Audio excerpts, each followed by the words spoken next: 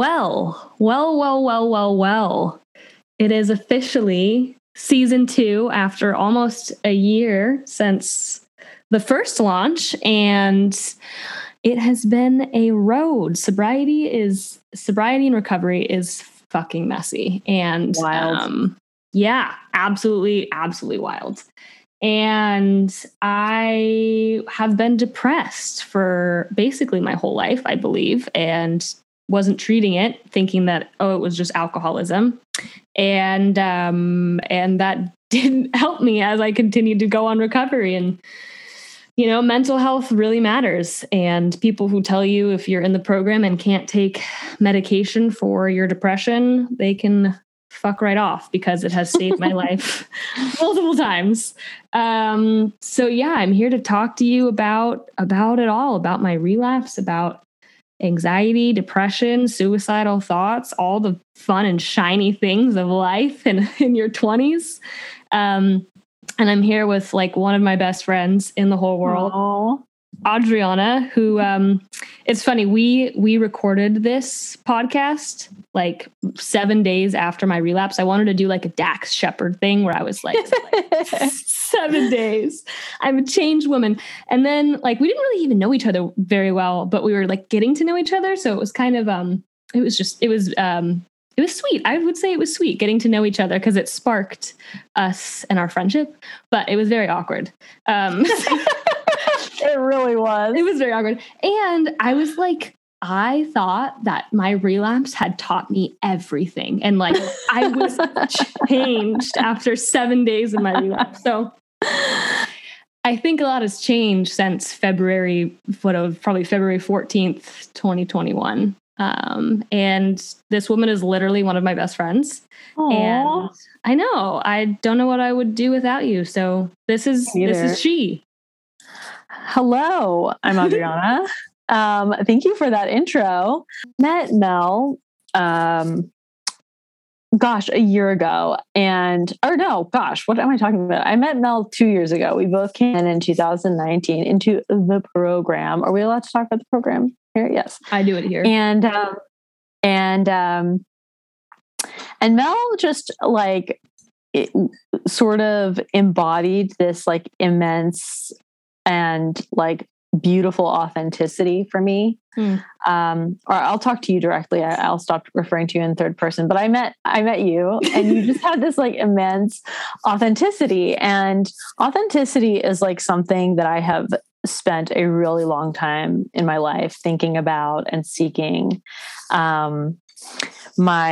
It's something I worked on in therapy.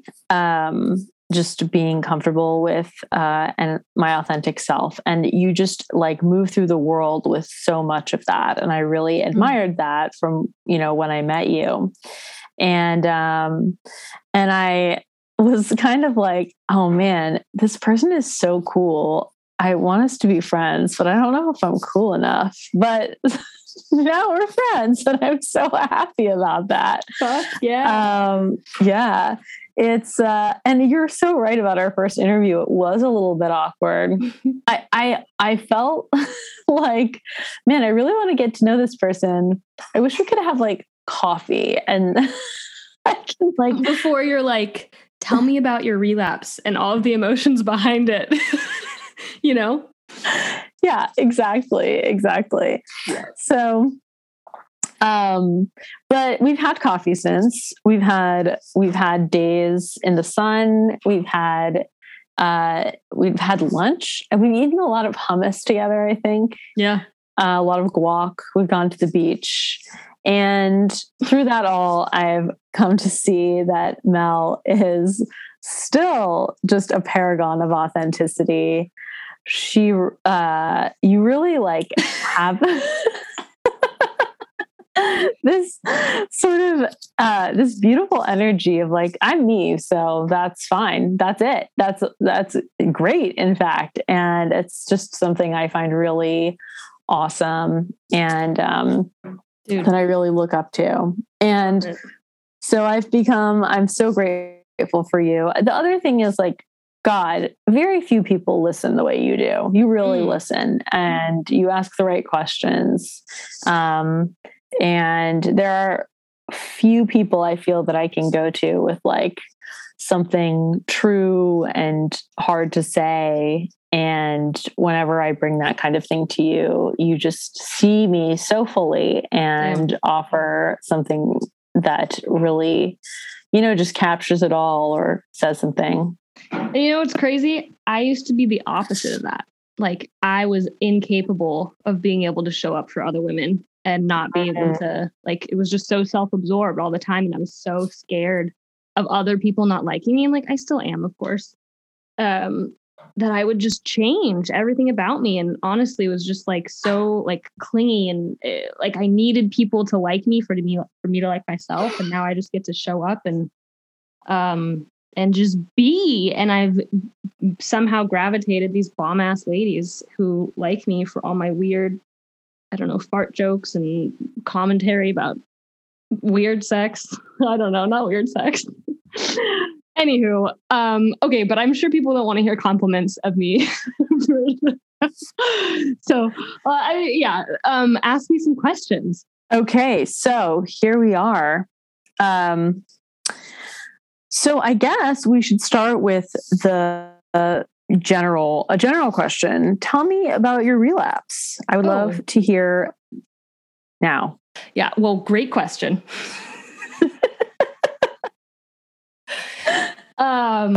Relapse is shite, and it was absolutely necessary. It was long overdue, so I'm going to get real honest. I herniated my disc in my back last August. And this was after I had hit my 1 year, and I was just like feeling good, but like, I don't know, almost like egotistical about how good I was feeling. Like I was riding this high. It was odd because I felt a little bit empty. It's like, okay, what's next? Like I still had that big void in me. So anyhow, I hurt my back. They sent me to the ER. We had to call an ambulance because I couldn't move.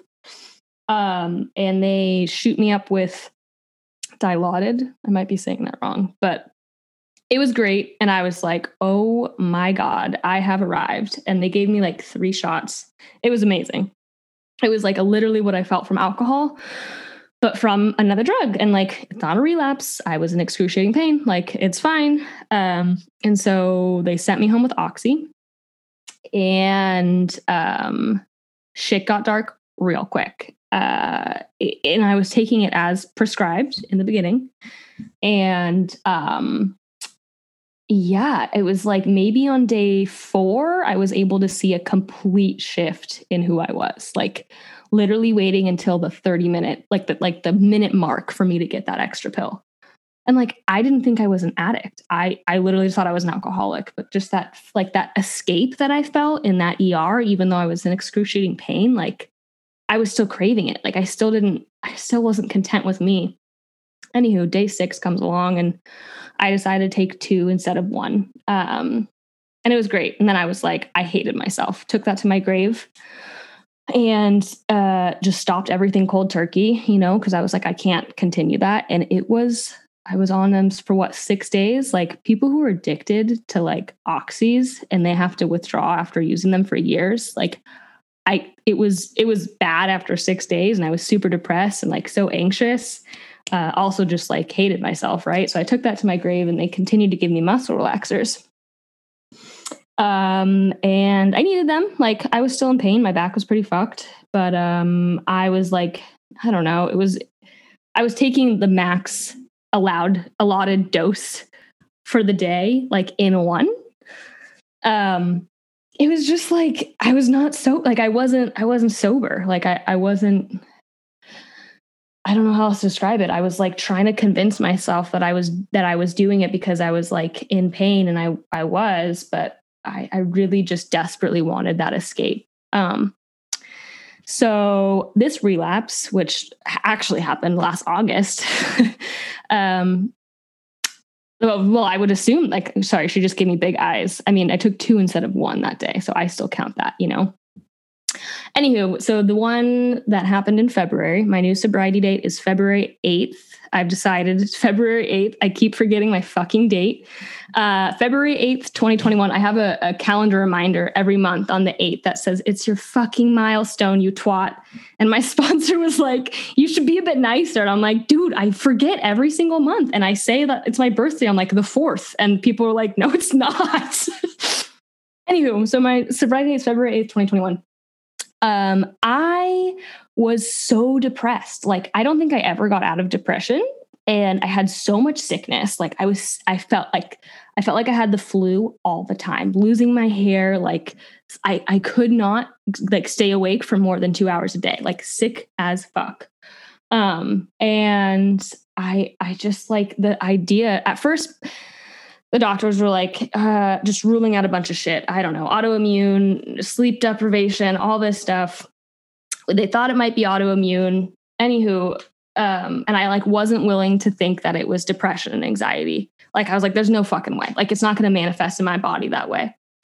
And then like end of December, I started to think like, I don't want to do this. I couldn't imagine, again, mind you, for those who have heard my story, I wanted to kill myself when I came into the rooms. Like I was either like not drink and hate my life or kill myself. And I chose the latter, which is good. But I just was like, I don't really want to do this. I don't understand the point. It seems endless, you know, and I'm sure a lot of people felt this way in COVID, but this was just, I just felt empty. I felt really empty and so disconnected from a power that was greater than myself. And I was juggling like a really intense venture capital job that it was killing me. Like, I mean, I literally couldn't do it all. And I was so good.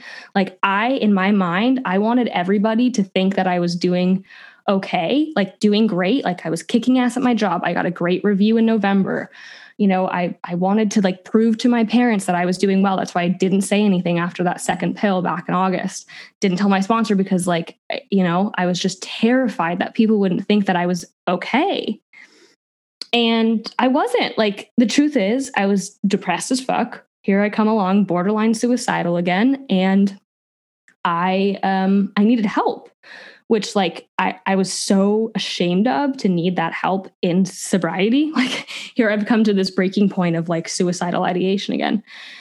Anywho, my mom got really sick unexpectedly, and it landed her in the hospital. And it was just like this big crescendo where it was crazy. I've had no desires to drink. Only when I'm like really dehydrated am I like, wow, margarita sounds good. But then I just drink like some water and I'm fine. But the idea of like oxys, it sounded so good. And I knew where some were in my mom's underwear drawer.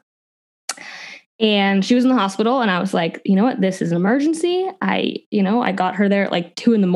It was so chaotic. I didn't know what to do. And so I just took one.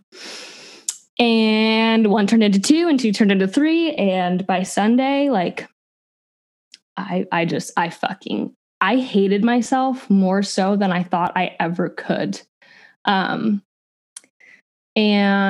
it's so crazy. Like it's been 6 months and I have so much, what's the word? Not sympathy. Like, I just want to hold that little person. Like, I just needed help. I needed so much help. And I wasn't asking for what I needed and I wasn't connected. I don't have to play a game. I don't have to show up and pretend to be something that I'm not. I don't have to, like this growth that I think I was trying to put, like the growth box that I was trying to put myself in. That wasn't where I was at. I don't need to be perfect after a year of sobriety, after a year and a half of sobriety. I have a lot of shit to keep working on and there's so much trauma. Like, I'll give you guys a little insight into what my life looks like now. I have therapy twice a week. I see an energy healer. I see a psychiatrist. I see a functional medicine doctor. And I don't know, I think that might be it, but that's a lot. Anywho, was that a raised hand? That was a high five. And I just like the disgust that I had for myself. I literally didn't think that I don't know how to describe it. Let me think about this for a minute. I just remember waking up and literally throwing up, not from the drugs. I don't think from the drugs, actually, who knows, but from anxiety. Cause I was like, there's no way I'm going to take this to my grave because no one can know. It doesn't count. Like it doesn't count. No one has to know because it's not alcohol. And this was like a one-time thing. Like you took care of the pills, you put it all back correctly. Like it's fine. It's fine. And just like talking myself off this ledge of insanity. And then I had this moment of epiphany where I was like, who the fuck are you doing this for? Like, who are you doing this for? And I don't think for once since I've gotten sober have I genuinely thought that I have deserved sobriety. Like, I think that I was doing it. I mean, for me, obviously, like, great. I didn't want to die, but it was just for other people. Like, I wanted everyone else to know that I was going to be okay. And like, this was my moment of clarity where it was like, I am allowed, I am warranted the opportunity to actually take the time to heal myself. Like, I'm not a piece of shit. I'm not the scum of the earth, even though like I have gained in the 2 years all this self-love and self-worth. I don't think it had really clicked in my head that like I genuinely, like, all of my past mistakes, all the fucked up things that I've done doesn't mean that I don't get the opportunity to heal. Like I get that. And so all my list of reasons was like, I don't want to disappoint my dad. My mom's going to be so fucking sad that she was in the hospital. And, like I couldn't imagine, what if my boyfriend leaves me? Like the laundry list of reasons, but not one of those was like, what about me? Until I had that moment of clarity. And I was like, all right, I guess we're going to call my sponsor. And, just shaking. That amount of the depth of shame was so much deeper than alcohol because I realized how much help I still needed, even though I was like, quote unquote, doing all the right things, which I wouldn't say taking drugs while you're in recovery is like the way to do things, but like putting in the quote unquote work. Yeah, that's,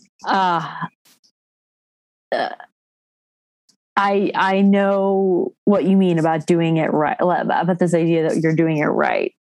When there's this sense that we're in recovery now, we're growing with a capital G, and we're going to do it perfectly. And that is a great way to back ourselves into a corner where if we mess up, it makes us irredeemable. And then why bother doing anything at all? Yeah, I'm human. Like, could you imagine? And like, I can't. Like, of course, people were so sad, but like when I just decided to so I called my sponsor first.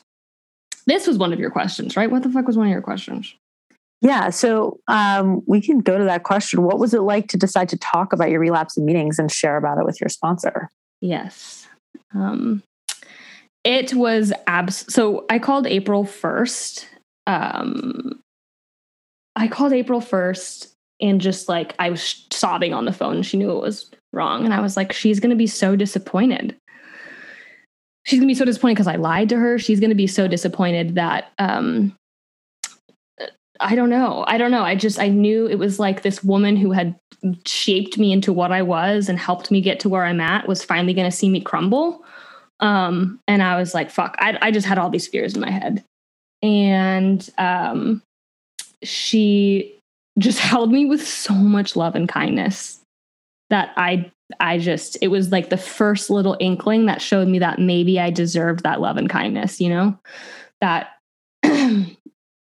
like everybody makes mistakes. Like here you are, it was a 3-day relapse, like not great, but let's get you back on the road and you didn't drink. Like we're here for you. How can I support you? I love you, And to hear that from someone, sorry, water drink.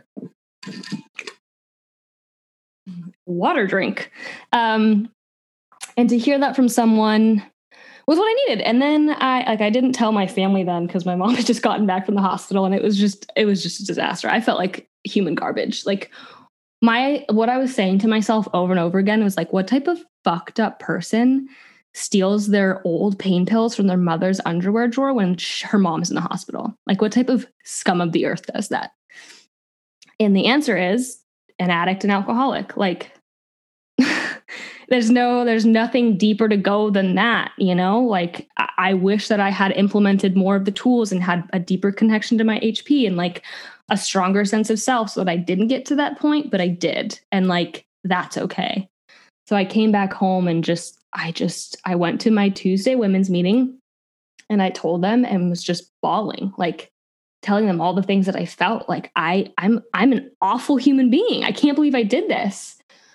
And every single one of them said like, we love you so much, which is crazy. Like to be able to really feel that, like feel the love and support from these women who didn't turn their backs on me and didn't say like, yep, we were expecting that. I don't know. Like it was just so, it was the building block that helped me get to good old day 7, where I was like, you want to talk about all my growth I've had since my relapse?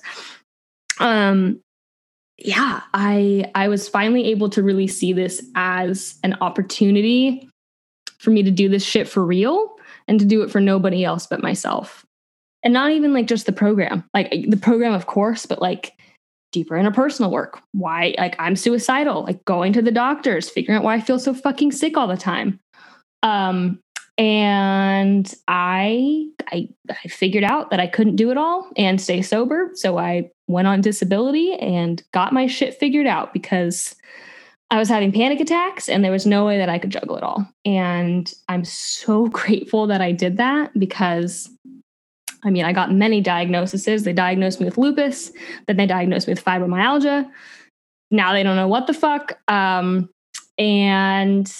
I have finally got my mental health generally in order, and I'm working with holistic Eastern medicine and some Western medicine to really calm down whatever is going on with my physical health. And truly, I think they're just really intertwined.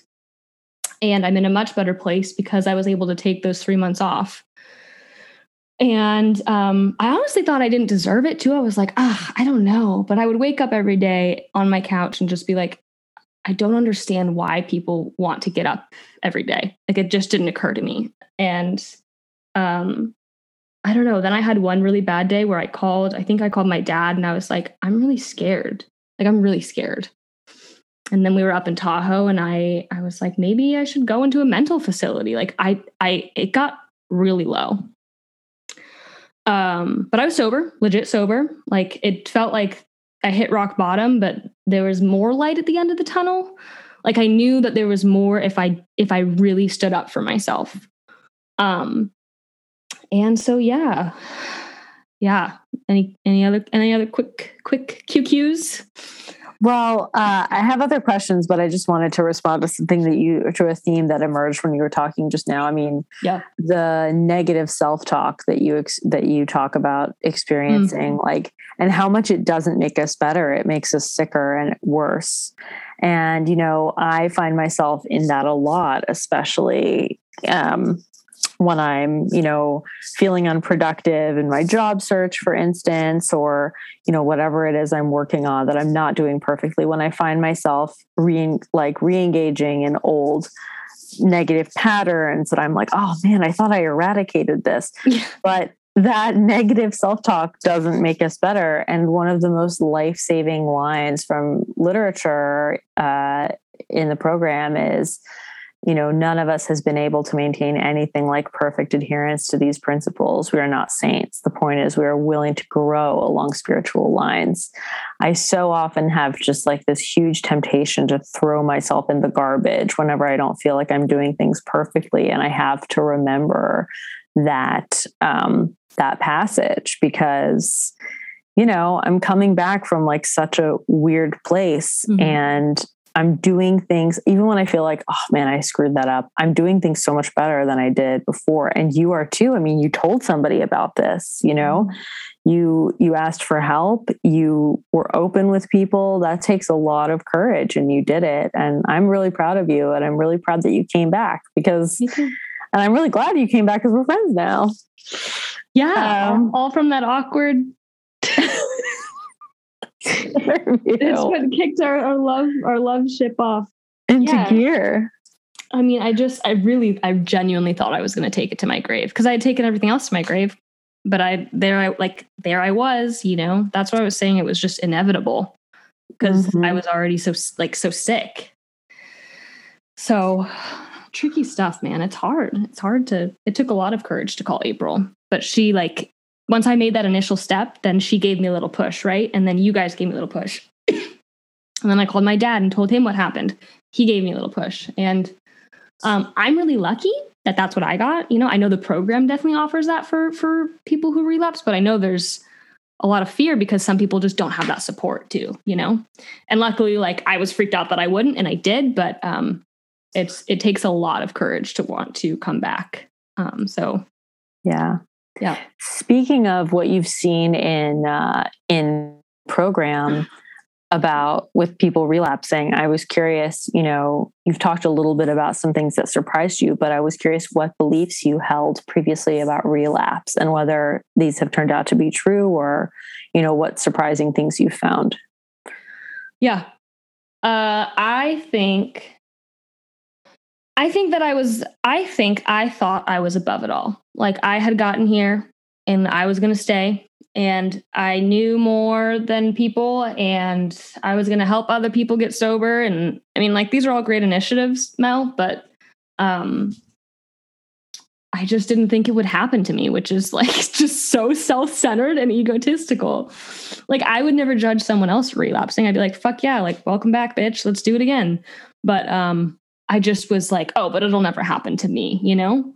And now it's just humbling. Like, I just feel humbled. I think a lot of the ego that I had the first time around has been annihilated in a really good way. Not just from the relapse. I mean, the relapse is what kind of started it, when you have to just show up as a shell of a human being. But, like, I think what the relapse taught me was, like, I don't have to be at another level other than where I'm at. And I started at ground zero again. Like, I wanted to kill myself. And now I'm like, all right, Mel, I literally will ask myself some days, like, how old do you feel? Some days it's 12, some days it's 26, some days it's 68. Most days it's 5.5. Like, I don't know. Like, I'm just showing up. Like, that's all I have control over. And I know nothing. I literally know nothing. All of my ideas generally are fairly idiotic. Like, I'm smart, but, like, my first initial thought is not always the best one. And I just have a lot of sympathy and empathy for the people who do relapse, because I get it. Like, this shit is hard. Honestly, I've had a pretty fucking easy run too. Like, white girl in San Francisco, like, graduated from UC Santa Cruz, you know, like, my circumstances have set me up to be successful as an addict and alcoholic. You know what I mean? So I don't know. I think the best thing I can do is just, I think I posted about this, just not be an asshole and try and show up with as much sympathy and empathy as possible, because you never know what fucking people are going through. Yeah. Yeah. I love that sort of, and I wonder if those advantages, like, fed into this idea that this would never happen to you. I sometimes feel that way. Like, oh yeah, there's no way I'll relapse. I have a therapist. I'm doing this right.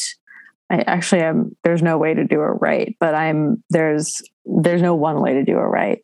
And, like, what a luxury that I have, that I go to therapy 2 times a week. Like, that I'm able to, that, like, thank God, on my gratitude list is, like, thank you that I'm allowed to do this, because a lot of people don't, you know? So I'm sorry. I think I interrupted you. No, that's okay. I was sort of trailing off. I was wondering if there's something that you found surprising about the aftermath of your relapse.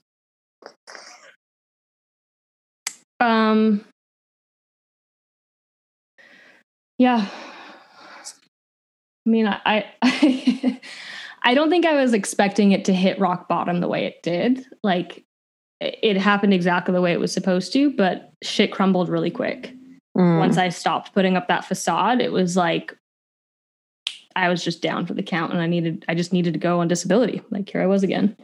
And I laugh a bit at like, I think I really took the opportunity as a great experience of how I could really like fall into myself more, but said like I was just so excited for it and didn't understand the depth of pain that I still had in me and still do, that really needs to be worked on to its full extent. And I mean, I think it's probably going to take my whole life to, no one ever fixes everything, you know? I don't know. I feel like I'm rambling, but yeah, I don't know. I wish I would have just slowed the fuck down and not worried so much, because I have no control over anything. And here I am and things are better. Are you surprised to find yourself where you are now, like with how much better you're feeling and how much better things are for you? Yeah. Back to the mental health aspect. I tried 7, 8 different medications, one antipsychotic that literally knocked me out for maybe asleep for 48 hours. And I tried all sorts of stuff and none of it was working. I was like, oh, I'm permanently fucked. I didn't think that it was going to work for me. I was going to the doctor, getting all these labs done. They were saying it was lupus. Then they were saying it's fibromyalgia. Then they're saying, we don't know what's wrong with you. Like all of these open ends of like, I have no idea if I'm ever going to be quote unquote healed. And I don't think there is a destination ending spot for healing, but I think that I have been guided to where I'm at, you know, like there was so much uncertainty and like that was part of the process for me to get to where I'm at. And I will say I am on Zoloft and 150 milligrams. I don't know why I have to tell you the milligrams, 150 milligrams of Wellbutrin. But it's been a mix, right? Like the Zoloft worked for a little bit. And then my psychiatrist was like, I just kind of told him some of the feelings. Like, yeah, I'm just like not really interested in things, but I don't really want to kill myself anymore. And he's like, well, do you feel joy? And I said, can you give me an example of what that would feel like? Oh my God. And he was like, the fact that that's what you answered, like, I think we should probably tinker with your meds. And I was like, okay, sounds good. Like I would like to enjoy life. And, so yeah, anyways, we've added the Wellbutrin and it was too high at first. Like, I don't know, shitting my pants I didn't actually shit my pants, folks, on the internet, but uncomfortable situations have occurred. Good thing it's okay if you shit your pants. I didn't. Yeah. But I was going to ask a question. Actually, I'm going to ask it. Have you shit your pants in sobriety? I've come so close. I've peed my pants. I might have done that. Well, I peed my pants for a very long time. Like I had a really hard time with bladder control as a child. I was like peeing in my pants until I was like in 3rd grade. Like just. I thought you were going to say until you were 30. No. I eradicated the problem sooner than that. But like 3rd grade, that's pretty late to like not have incomplete potty training. And like, really? I was super embarrassed about it. Yeah, I was just peeing my pants.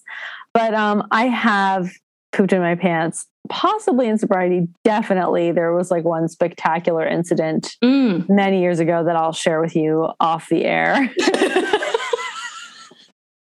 Great. I can't wait to hear. Yeah, it's a pretty great story, actually. I'm surprised I haven't told it to you before. I bet you people are going to be like, tell us the poop story after. You get 10 requests for it. We can do a postscript and I'll tell you the poop story. Yeah. But I mean, one of the crazy things is like, this is the era in which we started to get to know each other. And I am so impressed with how you have navigated the uncertainty around your health, like with so much grace. It's so hard to do. Mm-hmm. I have a chronic condition that is not perfectly managed. And I know just from trying to manage that and like having to go back to the drawing board and failing at it and having to try to figure out what medication to throw at it that's going to work, that is frustrating. But when you have a genuine medical mystery, it's like, oh my God, what next? There's so much despair. And I am just so impressed with how you've moved through that. You know, and I love this anecdote about your psychiatrist asking you about joy. Because I think for depressive types, like, you know, I join you in this category. That is just such a relatable story.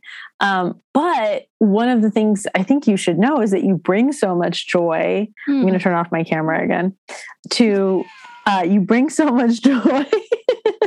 I'm not going to cry or anything, although that would be very me. But you bring so much joy to the people around you. Like, I remember when you were struggling with finding out that it probably wasn't lupus, you and I went to the beach together, and we were like sitting under this like bizarre sunshade that like wouldn't stop being blown around by the wind. And you were just like talking about how frustrated you were, but it was just so warm and beautiful to be in your presence, even during that time. So I'm just so proud of you for the way you conduct yourself through that uncertainty and that frustration, and that, you know, a situation that would reasonably cause a person to despair. That's very special. It's a very special thing about you. Thank you. It's why I suspect you have Leo rising. Yeah. I asked her what that meant. I was like, ooh, does that mean like I'm really mysterious? Because I think of myself as mysterious, maybe. And she was like, absolutely fucking not. You think you're mysterious? I'm talking about shitting my pants on live podcasts. I mean, for some people that's mysterious, I guess. Like, why would she do that? It's a mystery. But no, it's good. You know what? Mysterious people, I have always aspired to be like them and to be cool enough to sit with them, but we've never really gotten along. So I feel grateful that you're so, you know, hard on your sleeve. There we go. Yes. Yeah. I wanted to know if you have any advice for somebody who's returning after either a slip or a relapse, or even just like who's a little crunchy after spending some time away from the recovery program of their choice. Yes, I will say I know nothing, but I can share from my experience. I am very grateful. I think that if I wasn't honest up front, I think I would have just continued to relapse, even if it wasn't that day, because the shame just gets to you, and it's already one, and you're already done with one. So why not do two more, you know? So it's inevitable. Like, don't try and trick yourself into thinking that like, I'll keep this a secret forever and no one's going to know. You know that meme where it's like, nobody's going to know. And they're like, they're going to know. And it's like, who's going to know? It's that. You guys are that meme. Just kidding. Yeah, just like taking that first initial step is honestly the hardest part, because you have to put all that fear aside, you know? And yeah, time away from AA. I don't know. There's so many different stories. I know people who haven't been in AA for 12 plus years and they seem to be doing fine. It's kind of like to each their own, but for people who want to come back, I've heard more stories of people hating their lives outside of AA and not coming back than people who have better lives outside of AA and don't come back. Did I say that right? Yes. And yeah, I don't know. Just show up. That's literally all I have to do is just show up. That's it. And not drink or do drugs. That's my advice. Yeah.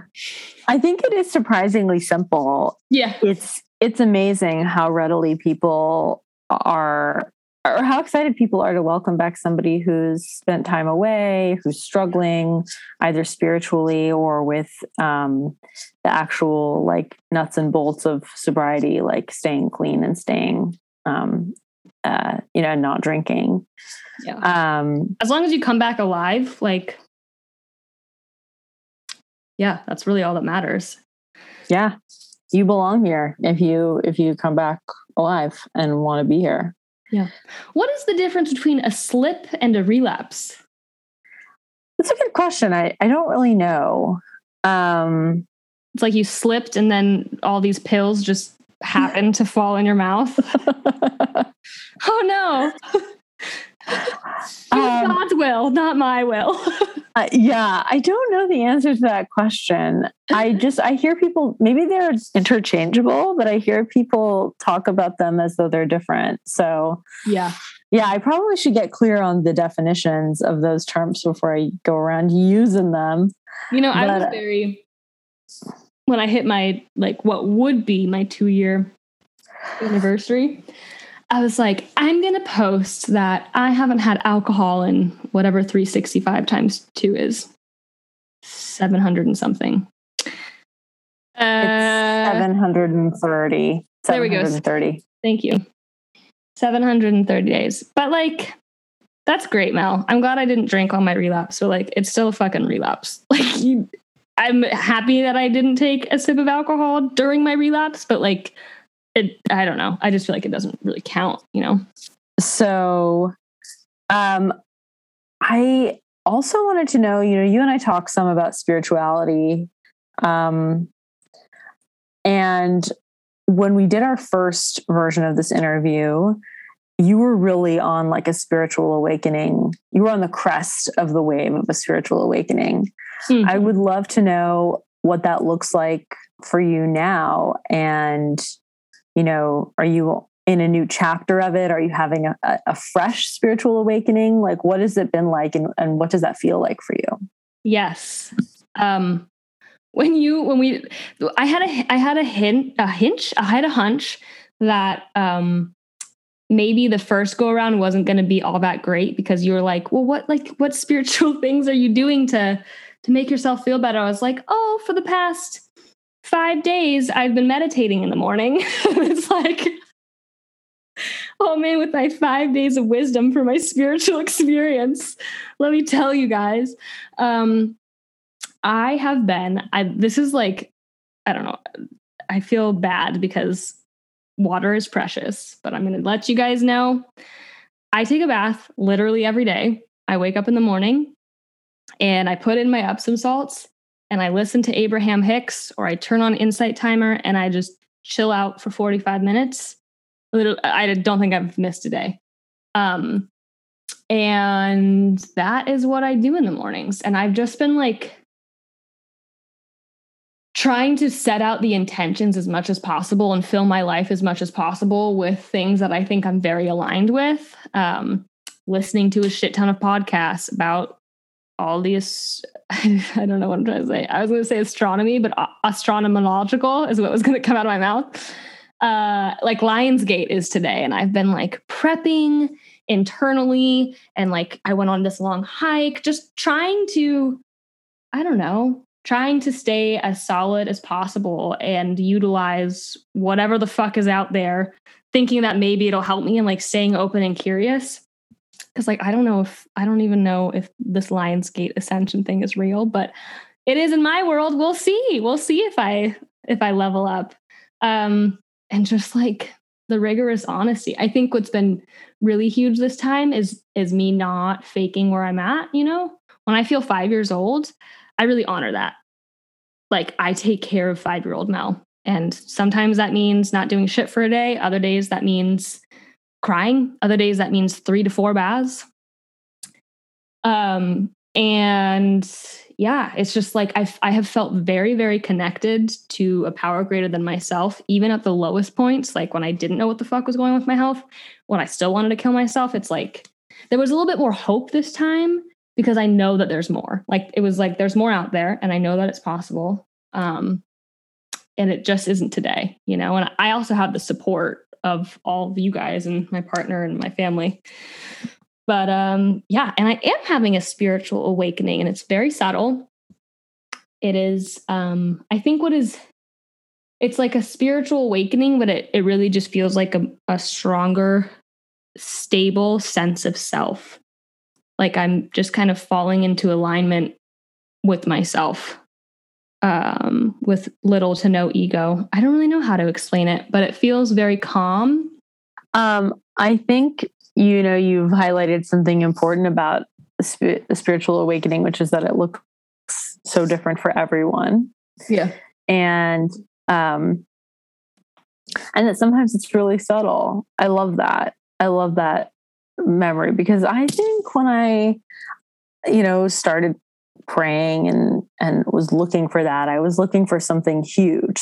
I was looking for the universe to sort of smack me in the face. But you're right that sometimes it what it looks like and can feel like is like, oh wow, I'm taking better care of myself now. Yeah. That's new and that feels good. Yeah. And that takes a second. Like once you start expecting the spiritual awakening, it can take a second to sort of adjust your expectations to even be looking for the right thing. Yeah. Or be open to receiving the right thing, I guess. Exactly. I think it's more like, okay, this doesn't feel right, but it will feel right. Like I don't feel good right now, but it'll shift eventually. More of just like an openness to uncertainty. Yeah. Yeah. Yeah. Openness to uncertainty is a big one. And I love what you said about taking care of 5-year-old Mel. That's so important. I don't do a very good job of taking care of my inner child, so to speak. But I try to keep her safe by like keeping people at a distance. But actually taking care in a positive way is much harder. So I think that's a big part of it too. I like that you highlighted that. I would love to hear more. I mean, I don't know if you'll keep this, but the Lionsgate. Can we talk about the Lionsgate? Yeah. Or is this not something you feel comfortable talking about? No, I do. Okay. So these are like the source messages that I'm getting. I'm probably going to take this out because it's very woo-woo. Okay. Okay. Hold up. Well, I think I've sent you a lot of it. Okay. So today, August 8th, 8/8, right? A very powerful high dimensional portal is open that can help you to step into your most empowered self. If you stay open, receptive, and willing to change, you'll be effortlessly guided towards your best life. To receive these activations, you must be willing to surrender your ego, your old energy, and your fear towards your own power. As you allow yourself to be guided towards your most aligned, you unlock your dormant DNA and unlearn the blocks or limitations of your third dimensional existence. You're always being encouraged to feel the warmth, support, and potency of the higher beings around you, and know that as you claim yourself to be ready, your full potential will be activated, felt in your waking life. Courage, strength, resiliency, authenticity, royalty, love, and abundance.